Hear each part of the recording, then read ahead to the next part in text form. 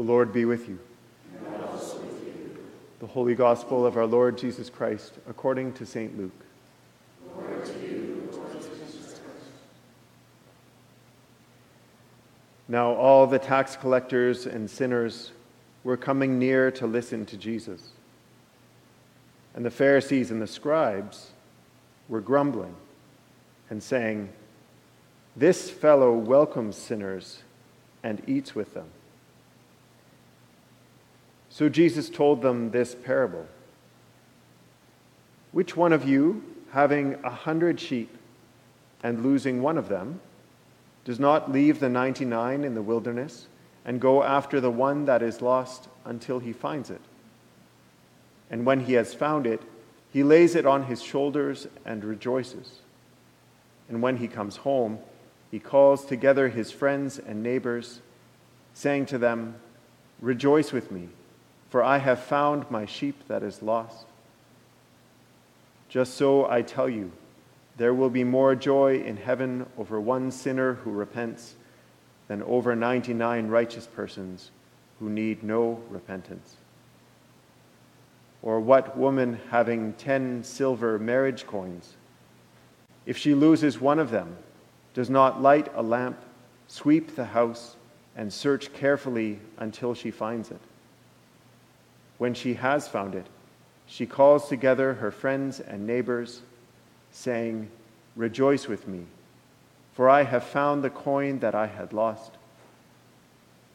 Just so, I tell you, there is joy in the presence of the angels of God over one sinner who repents. This is the gospel of Christ. Praise to you, Lord Jesus Christ. Please be seated.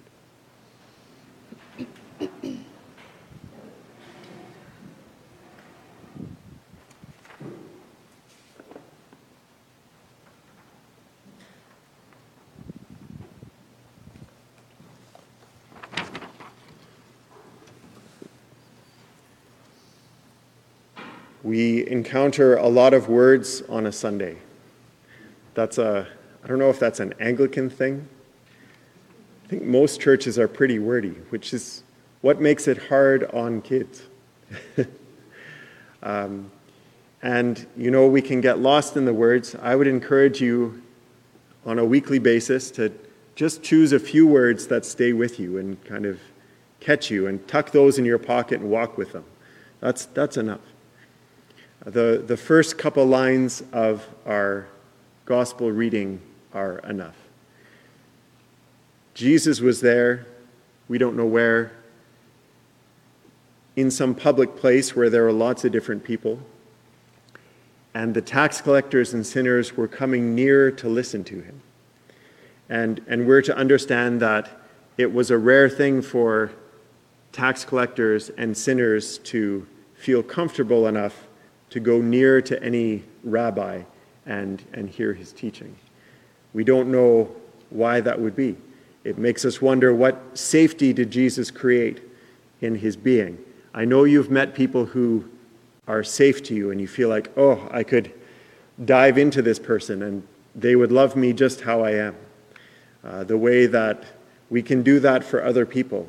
How do we create safety for other people as individuals? How do we create safety for others in our church community? That's a big question. Who does not feel safe here? They're not here. That's a true statement. We need to be able to think and imagine and hear through other people's eyes and being, what are the requirements of safety to even step through these doors? It's an intimidating place. We acknowledge the 8 a.m. service is even more intimidating than 10 a.m. because you walk up and there are, 3 people this morning and you realize I'm on stage, You're all on stage here as well, but you feel it more up there. Church can be intimidating. What makes it safe? And so they were coming near to Jesus. And we think he was bringing out some message. He was giving some proclamation in his being and what he did and how he lived that they felt safe and maybe even transformed. That they felt part of God's story when in the rest of their life they were probably not made to feel part of God's story. Tax collectors and sinners, we might have an image of what that is. It's maybe helpful to know tax collectors were Jewish people who were working for the Roman government. So that's kind of the worst place to be. Your own people doing the wrong thing. Like that's who we're most grumpy about usually. Your enemies, you expect them to be enemies, but your brothers and sisters, if they're working for the man, then, that can cause more trouble. So tax collectors on the edge of things, and sinners, we can imagine what that would be. We might have an imagine of those sinners over there and who comes to mind for us. That's good to think about and be aware of. There are probably religiously created sinners in the sense that there were synagogue rules and Jesus living in a more strict religious community. And so you would kind of know what put you on the sinners list. We were more there maybe 60, 70 years ago with a more sense of homogeneity in our Canadian context, where you know who was on the bad list, who was on the good list, and you knew where you were.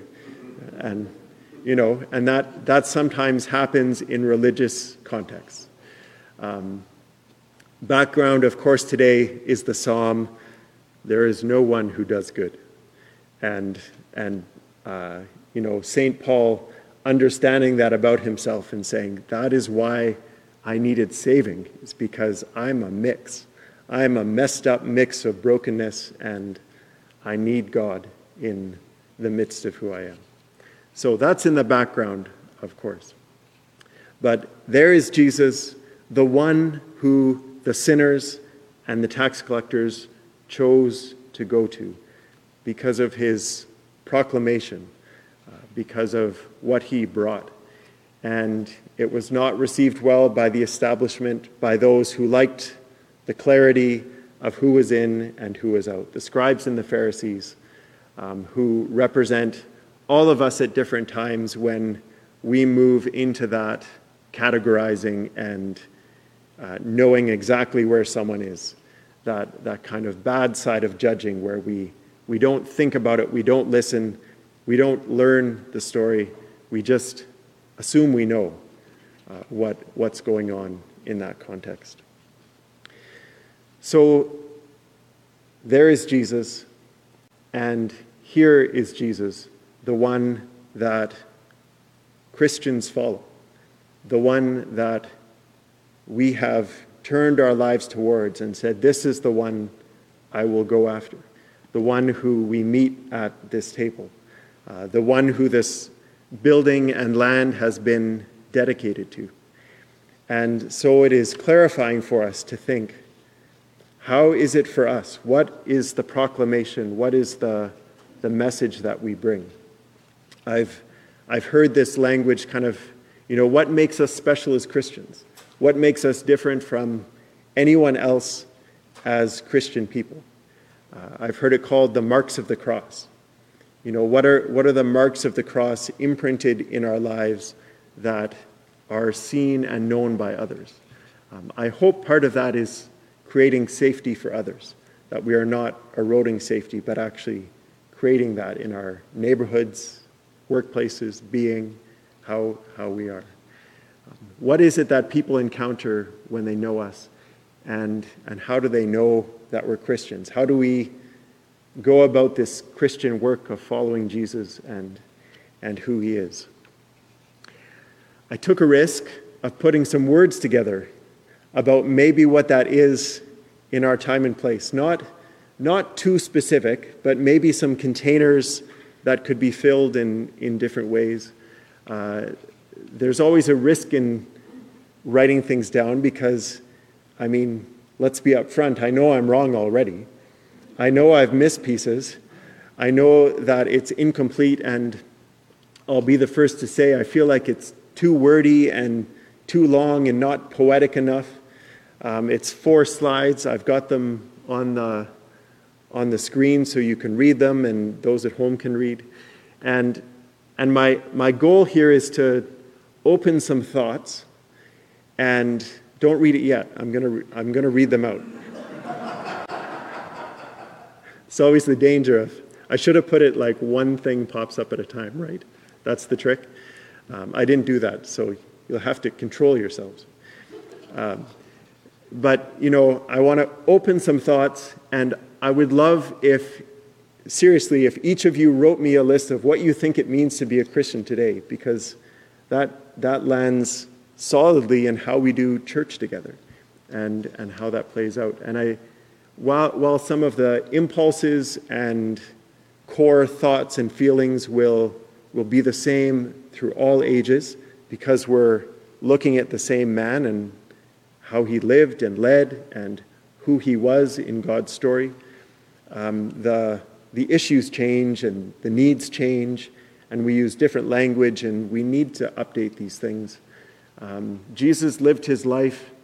I don't know the geography, but you could walk the whole world where he was, and we live our life in a global community where our choices and thoughts impact all parts of the globe. That's a new world to be in, and all these components. So you can put it up now, Sherry. And I'll just read and leave these words to stand. So see how these feel to you. How we live out the Christian life, how we do love in the world, in the season of creation, in the church. We understand first that a major scriptural impulse for faithfulness in the scriptures has to do with how we deal with money and items. Think of how often Jesus says something like, "Leave everything and follow. Give all your possessions." We often don't notice how impactful that is. We give up all selfish ambitions for power, prestige, riches, and appearance. Those things come from a different place than from Jesus. We understand the complexity of our lives that reveals a real mix of good and bad. We understand the effects of our lives on the land, on our bodies, our families, global peoples, supply chains, and social structures. We know who stays poor and who gets richer. We know that every dollar spent is a vote for the world we really want. We listen. We learn the backstory of a thing from several voices. We expect bias in every articulation. We practice the humility of knowing that we never see the whole picture, only God does. We respond to others out of this humility. When we do learn, we then speak what we know. We understand the historical and current power dynamics that have created both privilege and trauma among the people and have given birth to our social and political structures. I might add that we know our place within those dynamics. We understand tacit agreement, that doing nothing is agreeing with the status quo, and also that there are many ways to do something. We do not just hope, but we advocate and work for human equality and dignity for all people. We consider what voice we have and who is voiceless. We have a bias of action over preaching. Doing is more important than talking. Yet we pray and preach in their season as well. We see the visible poor around us. We are not scared of them. We know them. We do not quickly judge them. We learn actively and stay on top of how we can best be of service to them as another part of the human family.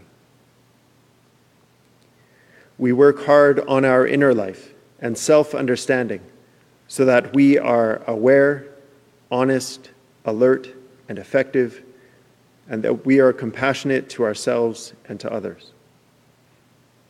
We value deeply our relationships, trusts, and agreements.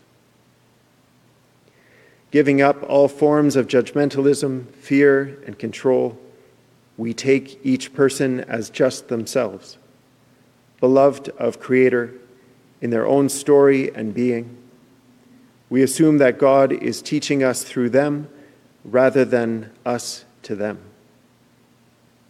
We extend this truth to all things that have being around us and seek the benefit of all things. They are all our relations, and may we thrive together.